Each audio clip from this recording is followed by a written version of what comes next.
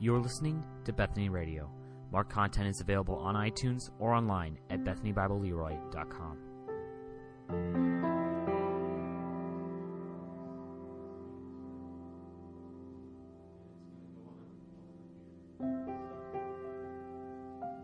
Let's turn in our text today. I'd like you to turn again to the book of Mark. We have made it to the last section of chapter 10. Yes.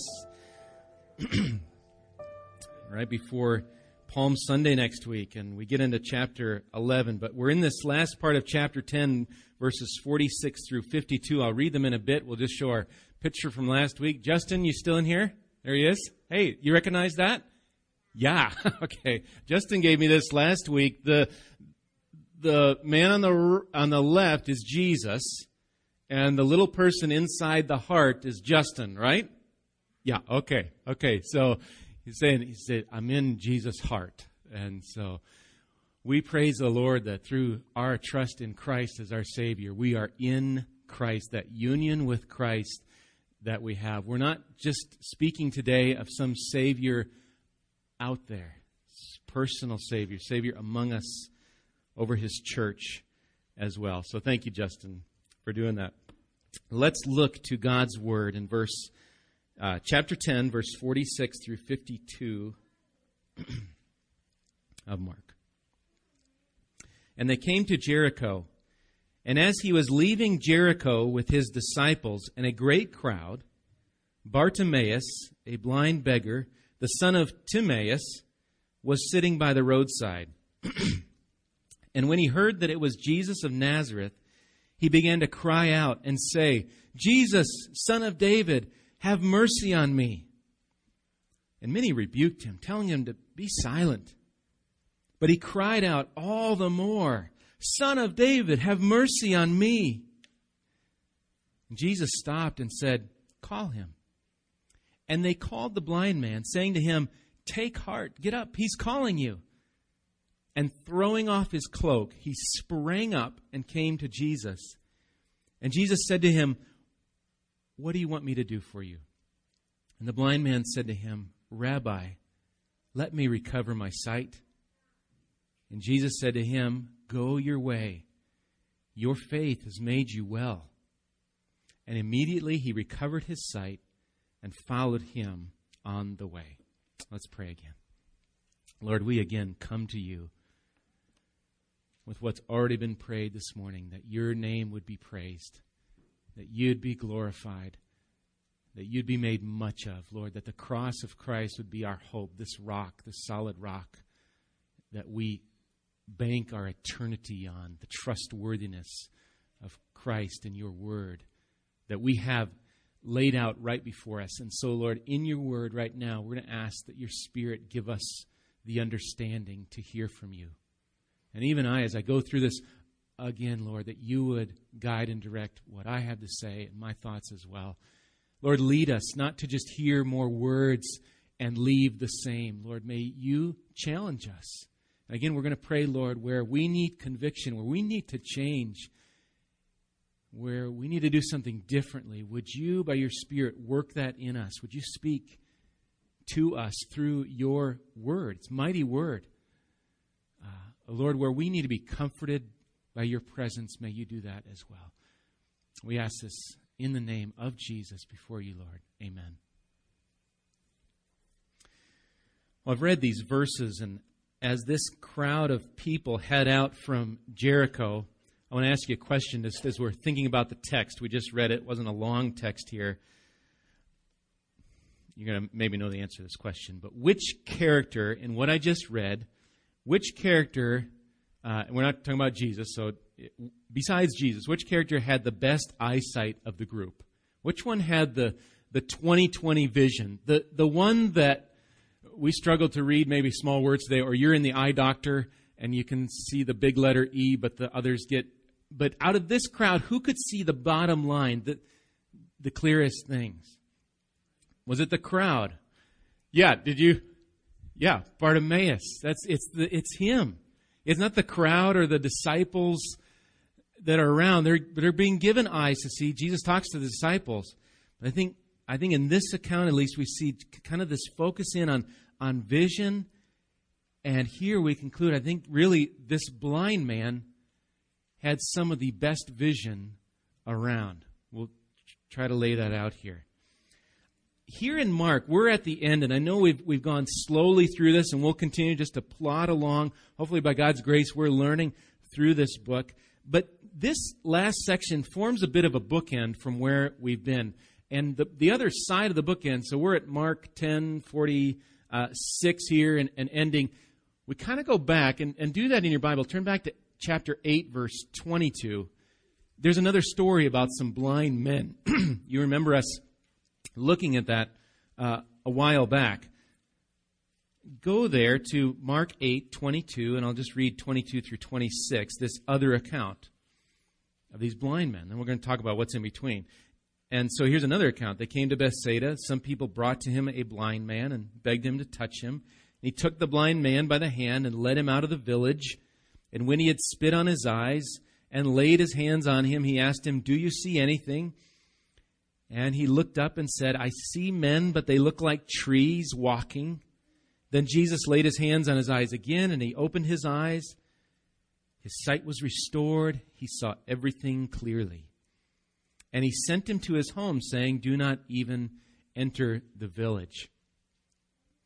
These two accounts of blindness, I think, just kind of bookend this bigger section here. And just by way of quick review, what we saw in the middle. So what were the books in the middle? Here's some of them. We saw 3 predictions of the suffering, death, and resurrection of Jesus. We saw later, right after this, Mark 8:26, right after that, Peter confessing, Jesus says, "Who do people say I am?" Peter says, "You are the Christ." We see him saying that in that reply. We see what it means to be a disciple, what it looks like. It looks like losing one's life for the sake of Jesus and the gospel. We saw Jesus up on the Mount of Transfiguration, his clothes becoming radiant, intensely white. We saw a father cry out, "Lord, I believe, help my unbelief." We saw this idea of being a servant of all and also dealing seriously with sin. If your right hand causes you to sin, cut it off. It's better to cut it off than to enter into hell. And we saw as well that entering the kingdom is to be like little children, dependent and needy. And ultimately, then last week, I shouldn't say ultimately, but along the way then, as we come towards the end of this section, we see verse 45 of chapter 10. That verse, maybe some of you have memorized it. You could say it with me. But for even the Son of Man came not to be served, but to serve, and to give his life a ransom for many. Ultimate servanthood is displayed in Jesus, who would give his life. So as we near Jerusalem, and that's where all this is heading, followers of Christ, they are ones who have been given eyes to see Jesus for who he is. They leave everything to follow their Master and Lord, who gave his life as a ransom for his own. And so this section, 46 through 52, then concludes kind of this more larger section with this beautiful picture. Really a portrait of what it looks like to have eyes that see Jesus, that run to him and follow him. Verse 46 tells us that in this section now, as we begin to look into it, we're in the area of Jericho, that ancient city where Joshua fought the battle of Jericho and the walls came tumbling down, that Jericho. Now there are those commentators that point out there's more than one Jericho. They're in the same area, but there's more than one here. But this Jericho, it's a marker and a sign as we're with Jesus, as we're traveling along. He's on his way to Jerusalem. If you guys would show, I did put the map in here. Here's a rather enlarged view of the map that you can see.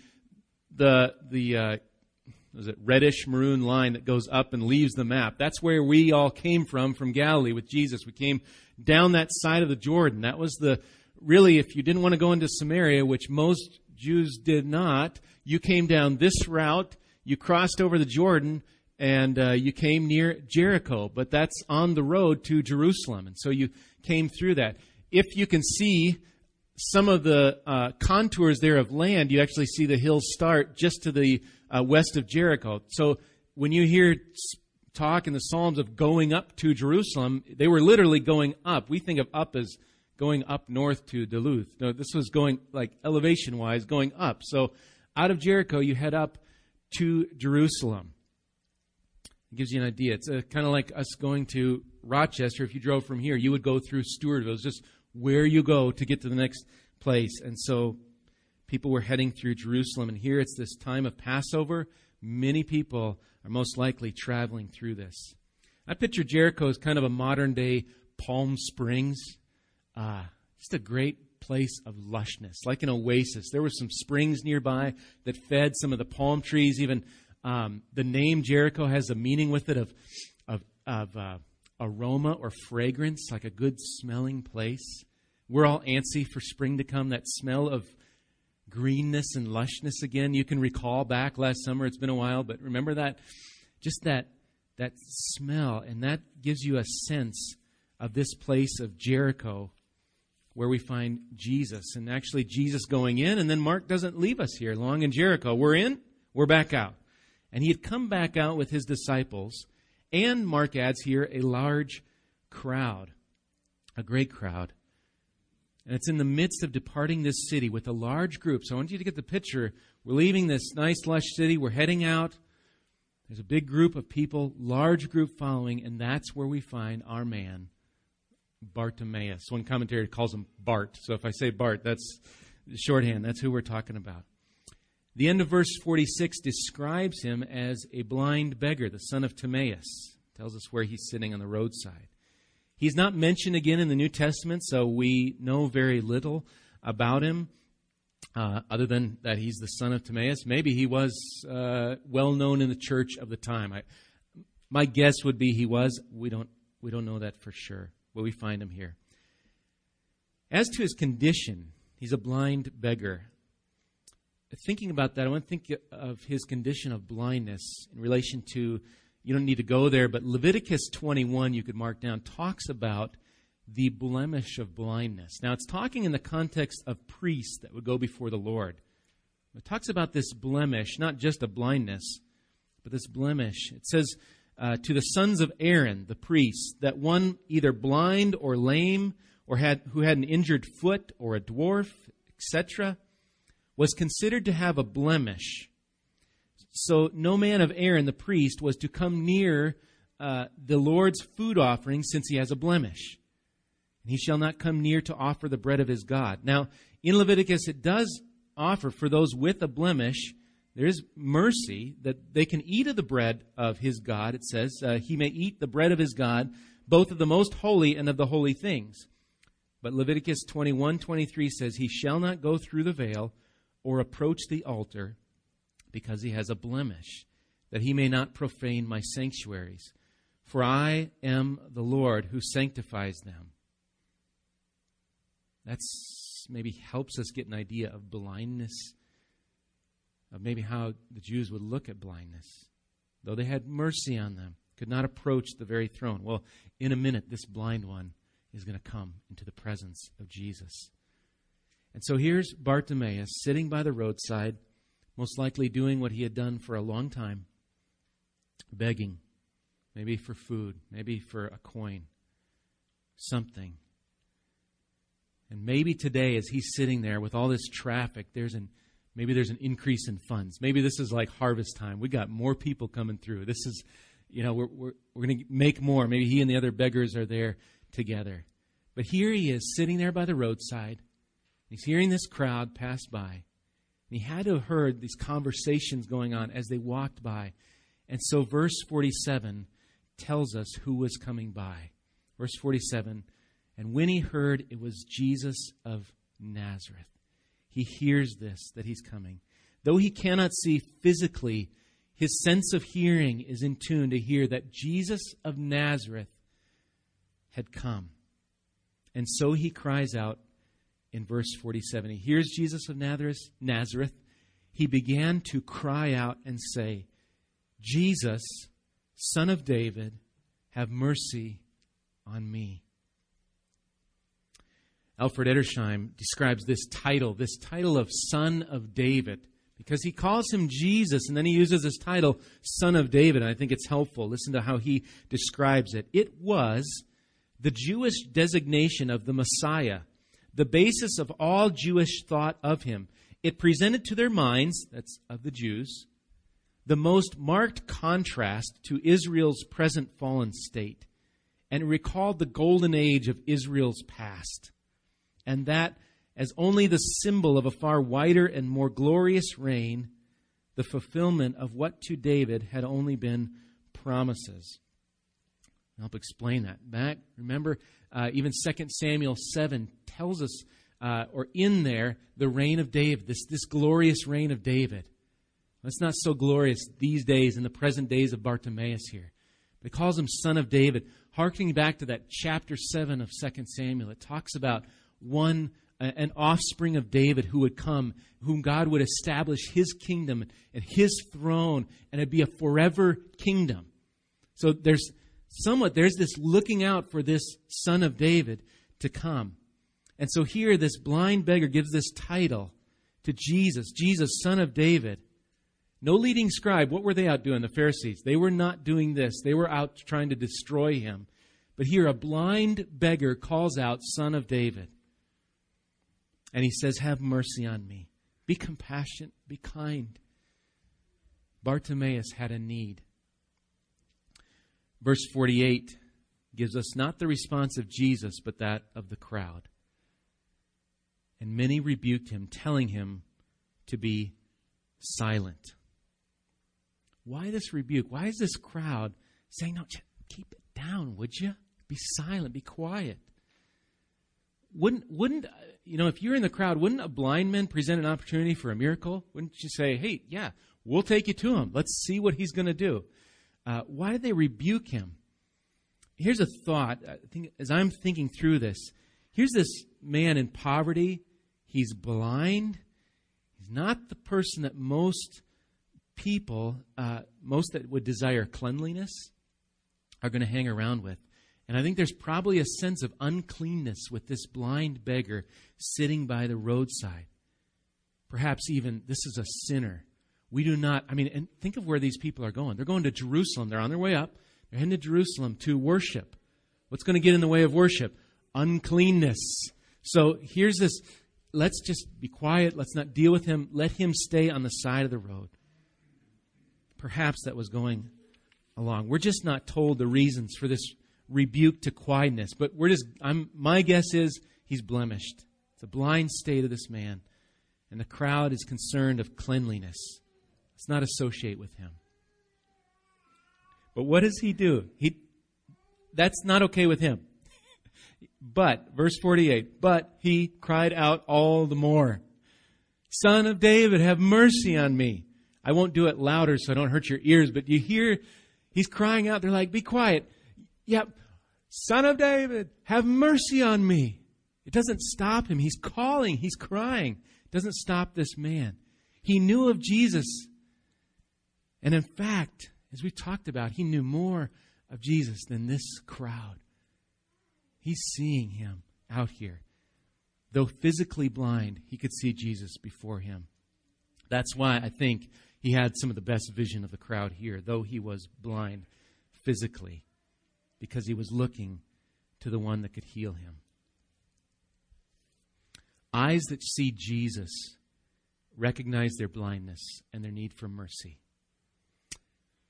May God give us those eyes so in tune to the glorious Savior, eyes that are in tune to this glorious Savior, that though others would say, be quiet, be silent about it, we could not keep quiet.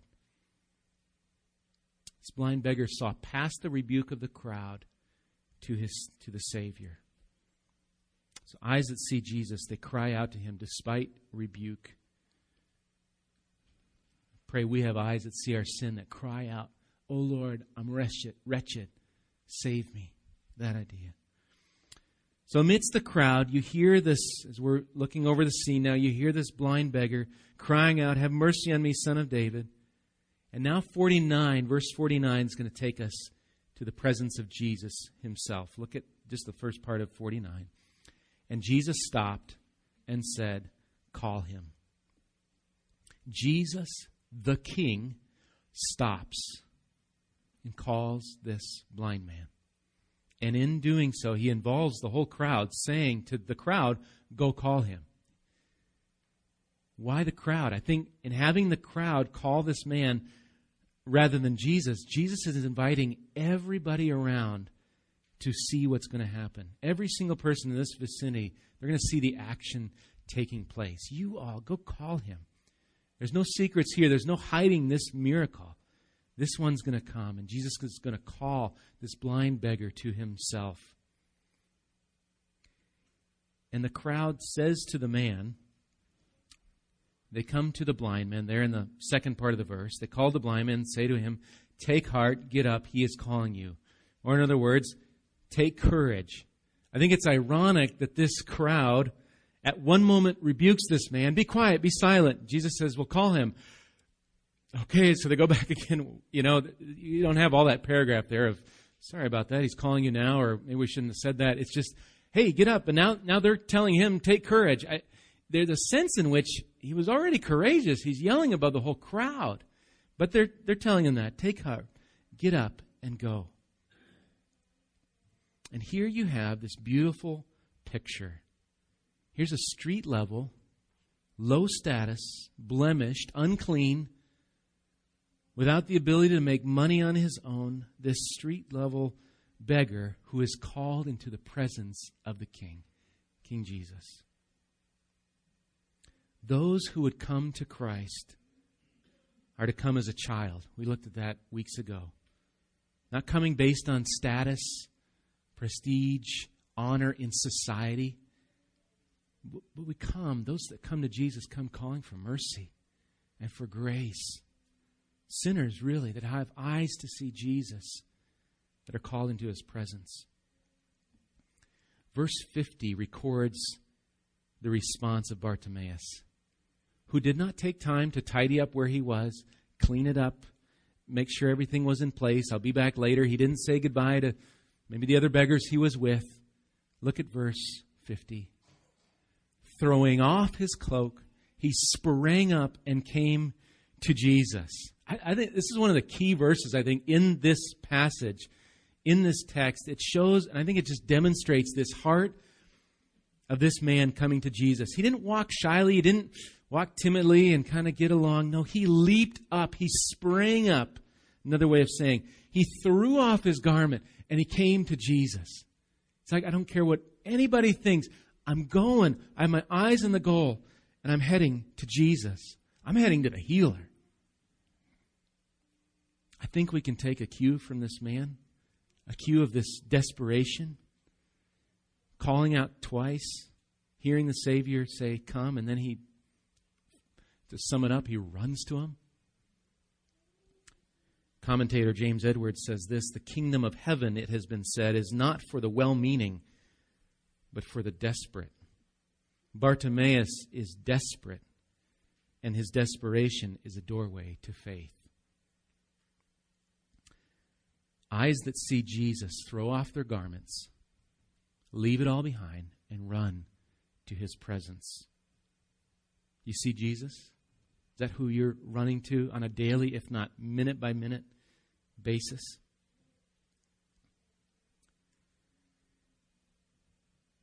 Verse 51 and 2 take us then to this setting, this closer setting of Jesus and this blind beggar before him. And Jesus says to him in verse 51, what do you want me to do for you? We are familiar with this question. It came up last week. It's not the first time. We read that James and John, I think it's verse 37 back there, still the same chapter, but verse 37. James and John, Jesus had asked them, I should say, verse 36 is Jesus asking the question, what do you want me to do for you? Okay, so now we've got him asking Bartimaeus. Here he asked the James and John. They said, grant us to sit, one at your right hand and one at your left in your glory. We want glory. That's their request. How interesting, how the narrative of Mark here as we flow into this story now, what do you want? And before him is a blind man who just basically says, I want to see again. Rabbi, let me recover my sight. Again, James Edwards says this, the sons of thunder asked for extraordinary glory. Bartimaeus asks only for ordinary health. And he says, Rabbi, that word rabbi, that I think it bears with it that personalness of a teacher, a personal teacher to this one. It's a personal level. He says, Rabbi, let me recover my sight. In other words, I want to see. In fact, he had already been seeing, hadn't he? He's already got eyes that see the Son of David. He's saying physical eyes here. And verse 52 records Jesus' response. He said to him, go your way. Your faith has made you well. And immediately he recovered his sight and followed him on the way. Think about that word, faith. Your faith has made you well. The wording there carries the idea of that this man's faith has and continues. It's kind of it happened and it continues on. Your faith has made you well. Your faith has made you well. Your faith continues to make you well. Wouldn't that be said of any of us that are believing in Christ, that it continues to make us well as we trust in the Lord? Faith that heals the eyes of a blind. It's a faith that continues in this man. We see him following after Jesus after this event. So question, who made this blind one well? Jesus says here, your faith has made you well. So was God at work here, or was it the faith of Bartimaeus who made this well? And we would be careful to say, God made him well. God performed the miracle. And really the miracle is even deeper. This miracle of faith. Bartimaeus, yes, he did have faith. It was his own. He had eyes to see Jesus who would heal him.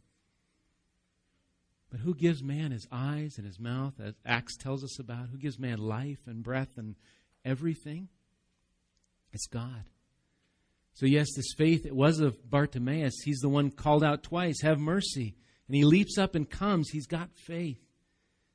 And anyone who come to Jesus must have faith. Hebrews 11:6 says, without faith, it's impossible to please him. It's like we've got to have what's impossible to have. It's impossible to please him without faith. For whoever would draw near to God, Hebrews 11:6 says, must believe that he exists and that he rewards those who seek him. So yes, there's faith in this one. But the counsel of Scripture would also say this entire work is of God, that no one would boast.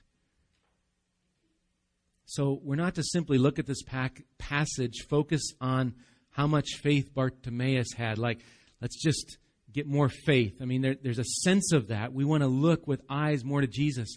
But there's a sense in which, who was the faith in? Who was the object of the faith? The faith is not a work here for his healing. It's his reaction. It's what eyes do when they see Jesus. They call out from a rebuke of a crowd, not caring what the crowd says, that says silent. It's eyes that say, I want you, Jesus. Have mercy on me. My sin is my greatest need for us sinners. Hear his eyesight.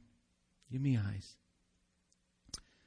Eyes that see Jesus have eyes of faith. They are saved and they follow him. We don't know what became of Bartimaeus. Other than that, and think about it, he followed him on the way here. Bartimaeus is probably arriving with Jesus in Jerusalem. Maybe maybe he never seeing Jerusalem for the first time. And Bartimaeus follows him. He sees Jesus, he follows Jesus. So a question for us is, who leaps up and runs to Jesus? Who does this? I would answer from this passage, lowly beggars with eyes that see him are those that leap up and run to Jesus, who recognize their blindness and their need for mercy. Kent Hughes quotes from Chuck Colson. He says this, "For to truly confront the sin within us is a devastating experience. and yet an experience that brings grace. It is this knowing of our sin, that's end quote, and then it's this knowing of our sin that leads us to cry out to Jesus, save me. If we tend to think in our lives, I'm not that bad, I'm doing okay now, I'm getting along, we don't realize we need to be shouting out for a Savior. Perhaps we only have a whisper. Yeah, I'll go see Him. I'll talk to Him when I need to. Let me just encourage you to cry out to Jesus for mercy. And perhaps to say, Lord, show me how far off I am that I might see your glory. Not in the sense of help me to sin more, that I can do that more so I see more of your glory. Just show me greater. In a sense, open my eyes, right, to my own sin, my own need. May I not be blinded to the need that I have and go on thinking in my vision I'm fine. But to see my need and my sin, and then to shout above the crowd and say, I need you. So, who leaps up and runs to Jesus? It's lowly beggars who throw off their garment to stand in His presence. Think of that, even that picture of put off the old, put on the new, this throwing off of the garment, the old, with eyes open to say, I want to put on Christ. I want to be Christ-like. I want to know my Savior that much more. Those who leap and run to Jesus are those of faith who are made well and follow Him. Followers of Christ are ones who have been given eyes to see Jesus for who He is. They leave everything to follow their Master and Lord, who gave His life as a ransom for many. Is that where you're at, calling out to Him? Lord Jesus, have mercy. Just encourage you. Make that your prayer. Jesus, I need you. Let me go to one more spot, and we'll have the worship team, we can come on up while we look at this. But Hebrews chapter 12 I want to finish with. As we think about faith, and we think about this blind man's faith, Hebrews 12 is a wonderful go-to place to tell us about the faith to come to Jesus, because it anchors it again, not in faith of our own as if it's a work. It's a glorious gift of Jesus. Listen to Hebrews 12, 1 and 2. It says, therefore, since we are surrounded by so great a cloud of witnesses, let us also lay aside every weight and sin which clings so closely. Did you hear that in light of Bartimaeus? Let us throw off the sin which clings so closely. Let us run with endurance the race that is set before us, looking to Jesus, the founder, the author, the perfecter of our faith, who for the joy that was set before Him endured the cross, despising the shame, and is seated at the right hand of the throne of God. Pray with me. Lord, I pray You'd give us glasses and contacts and a surgery of our eyes that we would see You, Jesus, so much more greater than we have. Lord, that we would look to You. Lord, if we're caught in a sin today, husbands or wives, men or women, kids, if we're caught in some sort of sin, Lord, may we come to You as a beggar and cry out, have mercy, and know that by Your grace, You usher us into Your presence and forgive us, that we might have eternity with You. Lord, if anybody here doesn't know You, Lord, I would pray that You would do soul surgery and open eyes by Your Spirit to see a need, their most desperate need for a Savior. And Lord, may we walk before You. May our faith, may we not have eyes on our faith, but eyes on the object of our faith, Lord Jesus Christ, our Savior, the merciful and High King.